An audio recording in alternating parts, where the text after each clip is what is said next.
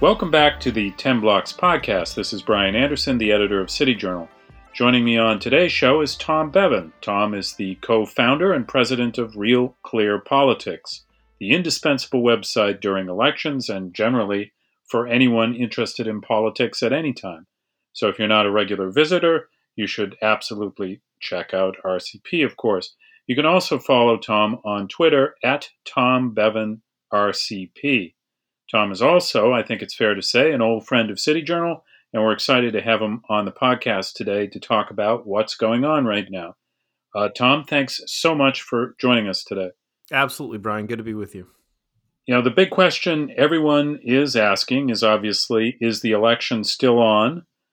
Do the Trump campaign's legal challenges have any chance of succeeding, in your view? And how many votes would really have to shift to change the election outcome?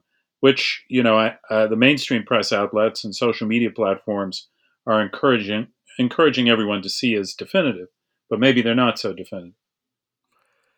Yeah, I mean, it's hard to tell exactly, how this is going to shake out. I mean, and where how much merit each one of these different court cases has. I think some of them have some merit, others don't. And I mean, the problem for the Trump campaign is that, he's going to need to change the outcome in 3 states. This is not just flipping 500 votes in a single state or 5,000 votes in a single state. It is, 15,000 votes, just under 15,000 in Arizona. It's, just over 12,000 in Georgia. And then it's 47,000 and growing in Pennsylvania. And so I think it's an uphill battle. I think the president has every right to make his case in court, and we should not, try and. I think there's a real rush on the part of the Democrats, which is understandable, and on the part of the media, which is less understandable, in my opinion. Mm-hmm. That this has to be, if we wait, 48 hours, 72 hours for the president to file his legal challenges and have his day in court, that somehow, we're shredding democracy. So I think it's an uphill battle. I think the chances of him overturning enough votes in enough states is really, really slim. Yeah. The other big races everybody's starting to look at now are the Georgia recounts, where the 2 Republican senators, David Perdue and Kelly Loeffler, both won in the state, but they didn't reach 50%. So they face these runoffs, which I think are on January 5th, early January anyway. Control over the U.S. Senate will hinge on the outcome. So these are going to be, hotly contested, obviously, races, and everybody's going to be paying attention to them. Do you have any sense of how those races might go? Can we handicap them at this point? Well, I mean, I think, look, the Democrats really, turned out the vote in Georgia, and flipped it for them. That's actually a part of, another part of that question would be, is Georgia really becoming a kind of purple state? I think it is. I mean, I think this year proved that it is, and there's no reason to think that it won't continue to be competitive. And as someone on Twitter said, my thinking is that Georgia sort of reverts to its factory settings, as this person put it, and because it is still it may be heading to purple, but it's still a reddish purple. And I think, especially if you're talking about a situation where January 5th date, but again, as you mentioned, I mean, both sides are going to be pouring huge amounts of money and effort into winning these because the stakes are very, very high. So I think it's going to be competitive. But if I had to handicap it at this point, I'd probably give the Republicans, both of them, a slight edge.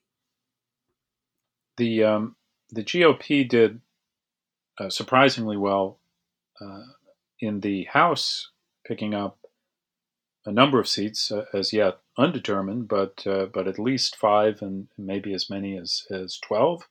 I've read.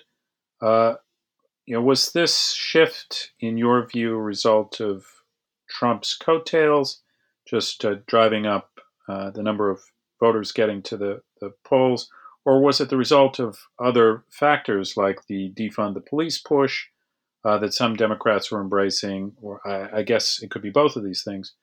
This certainly, though, wasn't the blue wave repudiation of Trump that the Democrats were hoping for, right?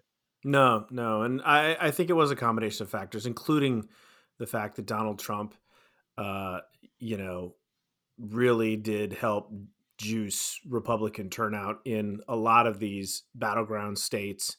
And I mean, look, you got, 71 million votes, more than any other candidate in history except for Joe Biden. Mhm. And it's one of it going to be, if he doesn't prevail in court, it's going to be one of the ironies that he managed to juice Republican turnout so that they basically held the Senate and avoided losing, a net gain or net loss of only one seat. And we'll see how the recount or the runoffs play out. Not a single Republican, I think, running for reelection in the House lost. They didn't lose any state legislatures. It was a remarkably strong night for Republicans, and I think more than anything, I think some people, and I should say, I'm not going to let a bunch of pundits off the hook here, because there were plenty of pundits who were predicting a blue wave and predicting, Biden landslide at the top of the ticket. But of those, I think the House piece was the most shocking to folks, because hardly anyone gave Republicans a chance of winning any seats, let alone coming within just a few seats of actually winning back the House. So I do think it was a not a blue wave at all, and a real miss in terms of and I'm sure we'll get into the polling. In Right. terms of the reality on the ground versus the perception and the narrative that was circulating in the political class, the pundit class, and the elite media. Another, I think, striking shift of the evening. I'd like to get your thoughts on, or the election day, I should say, is the movement among Hispanics toward the GOP in southern Florida and Texas. Do you see this as a trend, or just something unique to this election?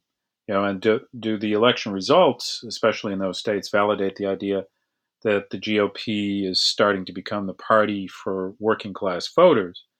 Or was this just really about Trump? Before the pandemic struck, the economic growth was leading to a significant wage increase among the lowest income quarter in the country, and there was record low unemployment among blacks and Hispanics. So perhaps this emphasis on work and opportunity has, had something to do with that outcome. But maybe this also points the way forward for the Republicans, as some are arguing. Yeah, I mean, I think it's too early to tell. It is a fascinating development, and one that could have significant, profound, ramifications moving forward. But we'll have to see. I mean, look, that was one of the questions about Barack Obama. I mean, he sort of refashioned the Democratic coalition, right? He did away with Bill Clinton's, New Democrat coalition, rebuilt it in his own form and fashion, which was, huge turnout among black voters. He got, huge portions of sort of, well educated, wealthy whites, progressives, right? And he put and there was a question of whether that coalition that Obama, put together twice was durable and transferable to anyone else. And we found out in 2016 that for the most part, it was not transferable. Certainly not to Hillary Clinton. Now, you could make the argument.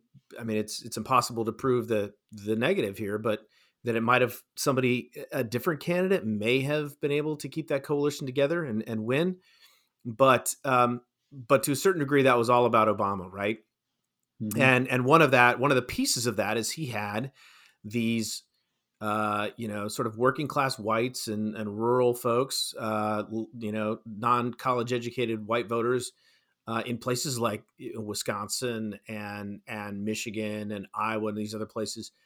And Donald Trump completely uh, took those voters away and refashioned the Republican Party into the party of the working class. And I do not think that. I mean, I think he's fundamentally changed the Republican Party. I don't think it's going back to the party that it was before. I think that the economic populist message is something that Republicans have been talking about opportunity forever, right? But they'd also been talking about it, and the backdrop to that was unfettered free trade, which was finally Republican voters revolted against in 2008, 2012, as they watched their communities get sort of hollowed out.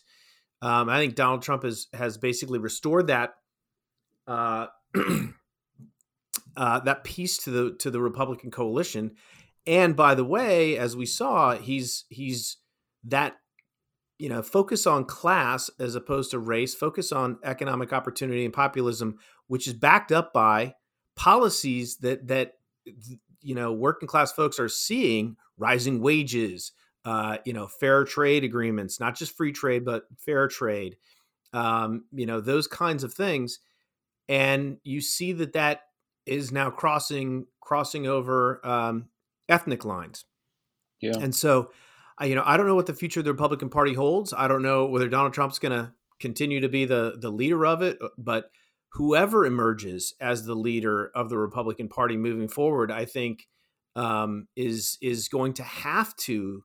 It would be catastrophic to try and deviate from that message when they've had such success in terms of not only with non college educated whites, but now with Hispanics and even with Black voters, particularly young Black males. I think that's where the party is going to be. That's the path the party's on. I don't think it's going to change. I think the Republican Party that all these never Trump folks have been pining for to go back to is that's a fantasy. It's never going to happen. Another state which had a surprising election result uh, was close to home for you was Illinois, with the defeat of a constitutional amendment to permit a progressive income tax, which Illinois doesn't allow. This has significant implications for the Democratic Party in the state, as John McGinnis just argued for us in an excellent piece, which was run on RealClearPolitics. The Democrats dominate state politics, but they're not really going to be able to reward their base, their political base in the public sector unions, or among the public sector unions anymore, right? Yeah, that's right. I And mean, they won't be able to do it without raising taxes on everybody. correct. And we look. There are signs that things are changing here. I mean, Governor Pritzker has come out and basically said that he doesn't think that Mike Madigan should be running the Democratic Party. Mike Madigan is, if there's one constant in Illinois politics over the last 35 or 40 years, it's Mike Madigan, Speaker of the House, who has had basically sort of a death grip on the political system and has done more to ruin the state of Illinois' fiscal well-being by basically colluding with public sector unions, right? And our unfunded pension liabilities and all of that stuff, it can be sort of traced directly back to him. And most Democrats went along with it. The one Republican, I mean, the Republican Party in Illinois is so anemic, but the one Republican who, Bruce Rauner, the last governor, who tried to stand up to him, just basically hit a brick wall and failed miserably, and then got kicked out of office after one term. But there are signs now that the public, this was a huge defeat for Pritzker, and it does put Democrats in sort of a tricky spot, and we're starting to see a little bit of some cracks in the Madigan wall, and we'll see where that goes. I mean, it would I think for the state and for taxpayers in general, regardless of your political affiliation, getting some new blood in Springfield and getting rid of Mike Madigan would be a good thing that might shake loose some of the just utter corruption and dysfunction that we've had in this state for so long. That's an outcome that a lot of polls missed, I believe. So maybe we could address the question of polling, with some notable exceptions: Rasmussen, the Trafalgar Group, that British group, the Democracy Institute, the Big Data poll, a few others, I guess. But a lot of the polling, especially those from the mainstream press, was wildly off during this election, not just with regard to missing the hidden support for Trump, but also, as Steve Malanga has recently written for us, with regard to state elections and initiatives too. What you watch these things very closely. What's been going on with the pollsters? Is this just bias on their part, or is there kind of a methodological problem that's seeping in? And why did some groups get a lot closer this time, just as they did with Brexit? Yeah, I mean, that's a good question. It's complicated. I think there are a lot of moving parts to that. Part of it is bias, I think. Part of it is them not, fixing the things that they assured us they would fix after 2016. But I think you make a good point. And I think we have to be careful and be specific, which is, I'm reading all these stories about, the polling industry sucks and it's terrible and we got to throw it all out. Well, that's not really the story. The story is there were two sets of pollsters this time around. The ones that you mentioned, Trafalgar, Rasmussen, Insider Advantage, Susquehanna, who saw this basically as a very, very close election. They saw Trump being very competitive in Florida, North Carolina, Pennsylvania, Wisconsin, certainly Iowa and some of these other places, Arizona, Nevada. And then you had the sort of mainstream media, academic, elite academic institutions like NBC Marist and New York Times Siena, Quinnipiac, Emerson, some of these other folks that got it completely wrong. I mean, completely wrong. All right, one late poll had Trump behind by, I think, 17 points in Wisconsin.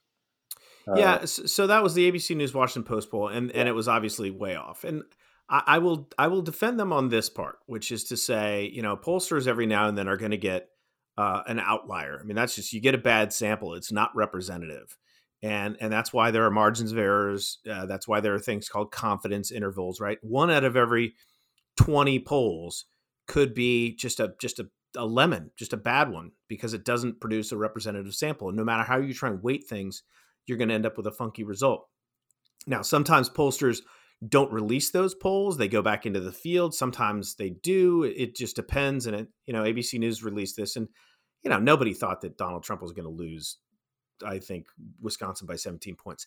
But setting that aside, okay, if you go look at our final average, right, we had Trafalgar again had Biden winning Wisconsin by 1 point. He won it by 7/10 of a point. So spot on. I think Susquehanna had Biden +3. And the Marquette University Law School poll, which is seen as quote unquote the gold standard, which in 2016 had Hillary Clinton winning by 6 points, had Biden winning by 5. So, they didn't really learn their lesson. They were basically where they were last time. But in addition to that, Wisconsin was heavily polled, and you had a grouping of polls that were in at the end of the election. They had Biden +8, +8, +8, +10, and +11. That is not, again, that does not even include, our final average did not include the ABC News Washington Post poll. So you had basically 2 pollsters that got it right. You had 4 or 5 pollsters that got it way wrong. And so as a result, the average in Wisconsin was 6.5 or something. And as I mentioned, Biden wins it by, 0.7 of a percentage point. So I do think there were some pollsters that got, the problem is, and this is the crux of it really, is that the elite crowd, the media, and again, the Nate Silvers of the world, the Nate Cohns of the New York Times, you know, ABC News Washington Post is rated a quote unquote A plus pollster by 538. Quinnipiac is rated an A plus pollster. So all of their New York Times Siena was rated an A plus pollster. Meanwhile, the more pro-Trump friendly pollsters, the ones that got it right this election, are rated C minus, D pollsters. And so those pollsters that were showing results more favorable to Trump, the pundits and the experts were just crapping all over them and saying these guys were spam. They don't know what they're doing. This is clearly not right. They've got it rigged for Trump. Meanwhile, they had it exactly right. And so you had not only did you have two sets of pollsters with two different worldviews, you had the pundit class and the experts basically dismissing the pollsters who showed it competitive and accepting the pollsters who were way off. And again, they had this preconceived narrative and notion about what this race was going to look like, right? Because of all these different factors that we were told. How many think pieces did you read about why 2020 was different than 2016, right? Biden's, more favorable. He's not Hillary Clinton. COVID, all of this stuff, the district polls and this and that. And so the pundit class decided to take all the data points that fit their preconceived narrative. And lo and behold, we have a consensus that it's a, 93% chance of Joe Biden winning. And, what was 538, like 89%, Joe Biden's going to win this election. And again, telling everybody this was not very competitive when in fact it was very competitive. I mean, the three states, everyone always talked about, well, Trump won. Democrats always say, well, it was 77,000 votes in three states that decided that election.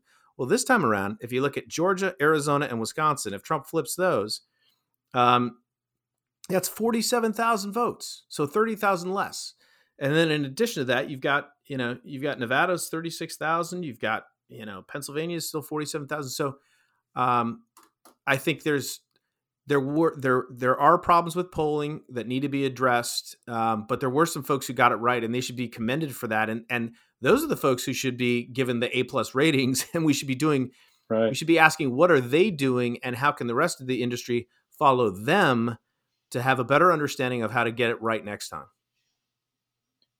This is somewhat related to the first question I asked. It's part of, I think, the confusion that we're experiencing right now. It's this shift to voting by mail this year because of the pandemic, but also because some of the election laws in certain states allow activists to collect votes, ballot harvesting, where these third parties, whether it's your neighbors or party activists, can collect and deliver ballots. Now, many Republicans are skeptical of these laws, claiming that people could take advantage of the system by tampering with or disregarding ballots. I'm wondering if you've got any thoughts about whether this is a good or bad idea, and are we going to be seeing ballot harvesting and voting by mail as a kind of permanent feature of our political landscape? So, yes, I think we are going to see vote by mail become more a permanent feature of our landscape. And I think to the extent that we do that, I mean, if I had my druthers, I would hope that we could, enact some uniform standards that everybody would abide by in dealing with vote by mail.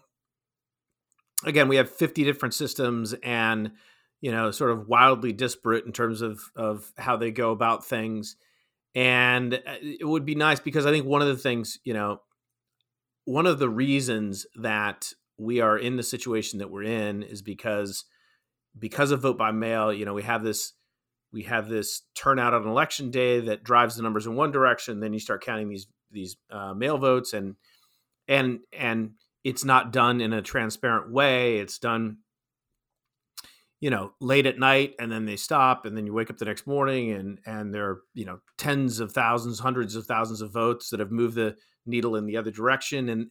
And that just inherently breeds suspicion among, partisans as to how these numbers, the ebb and flow of these numbers. So, Florida and some of these other Texas and some of these other states are good models for putting a unified standard in place where, fine, accept mail-in ballots, but they've got to be counted before election day. And we're not going to be counting votes after election day.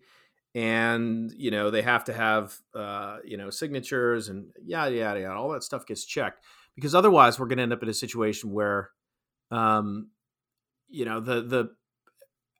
already, regardless of what happens moving forward, half the country, 70 million plus people, are going to walk away from this election thinking it was stolen.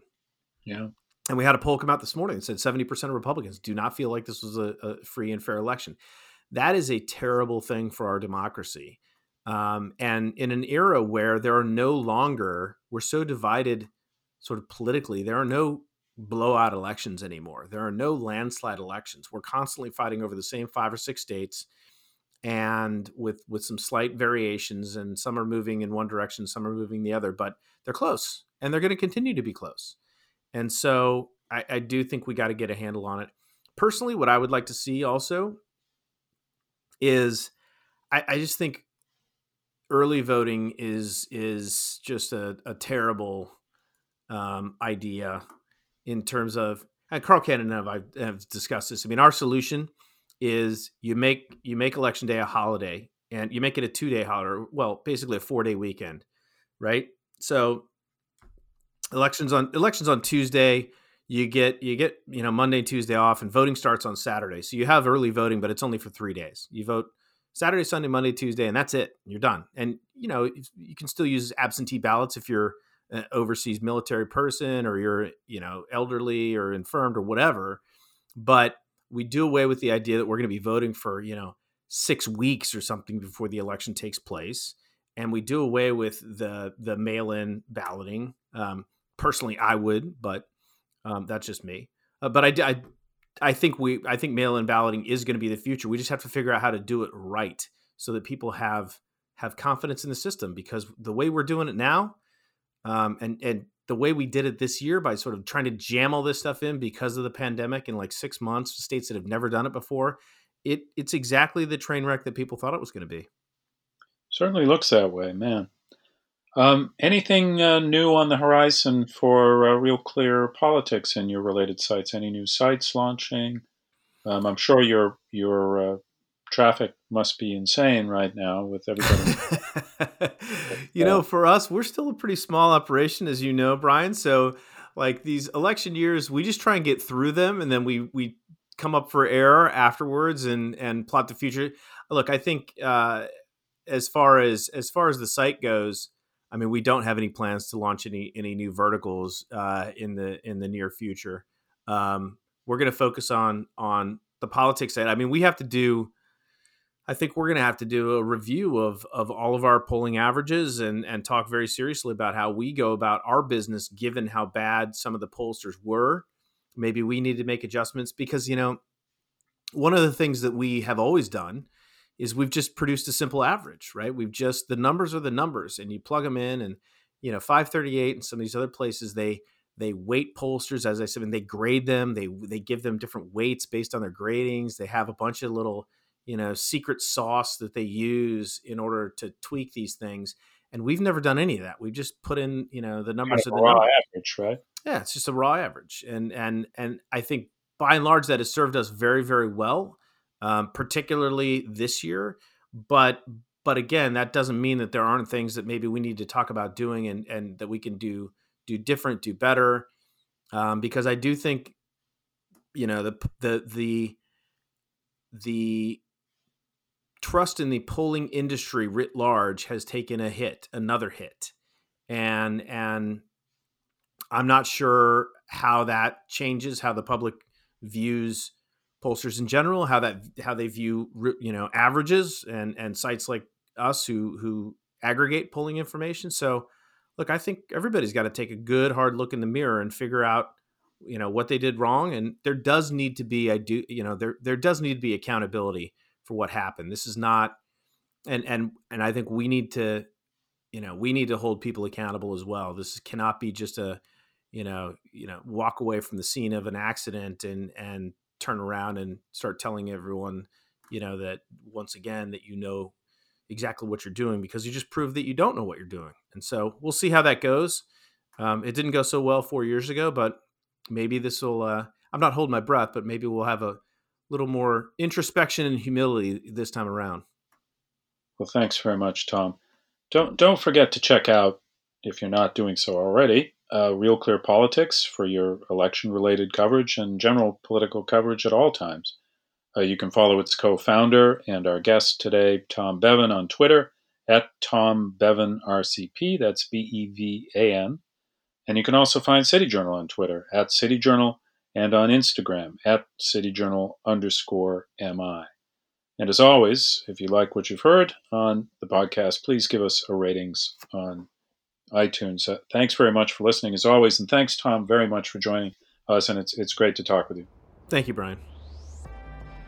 Thanks for joining us for the weekly 10 Blocks podcast featuring urban policy and cultural commentary with City Journal editors, contributors, and special guests.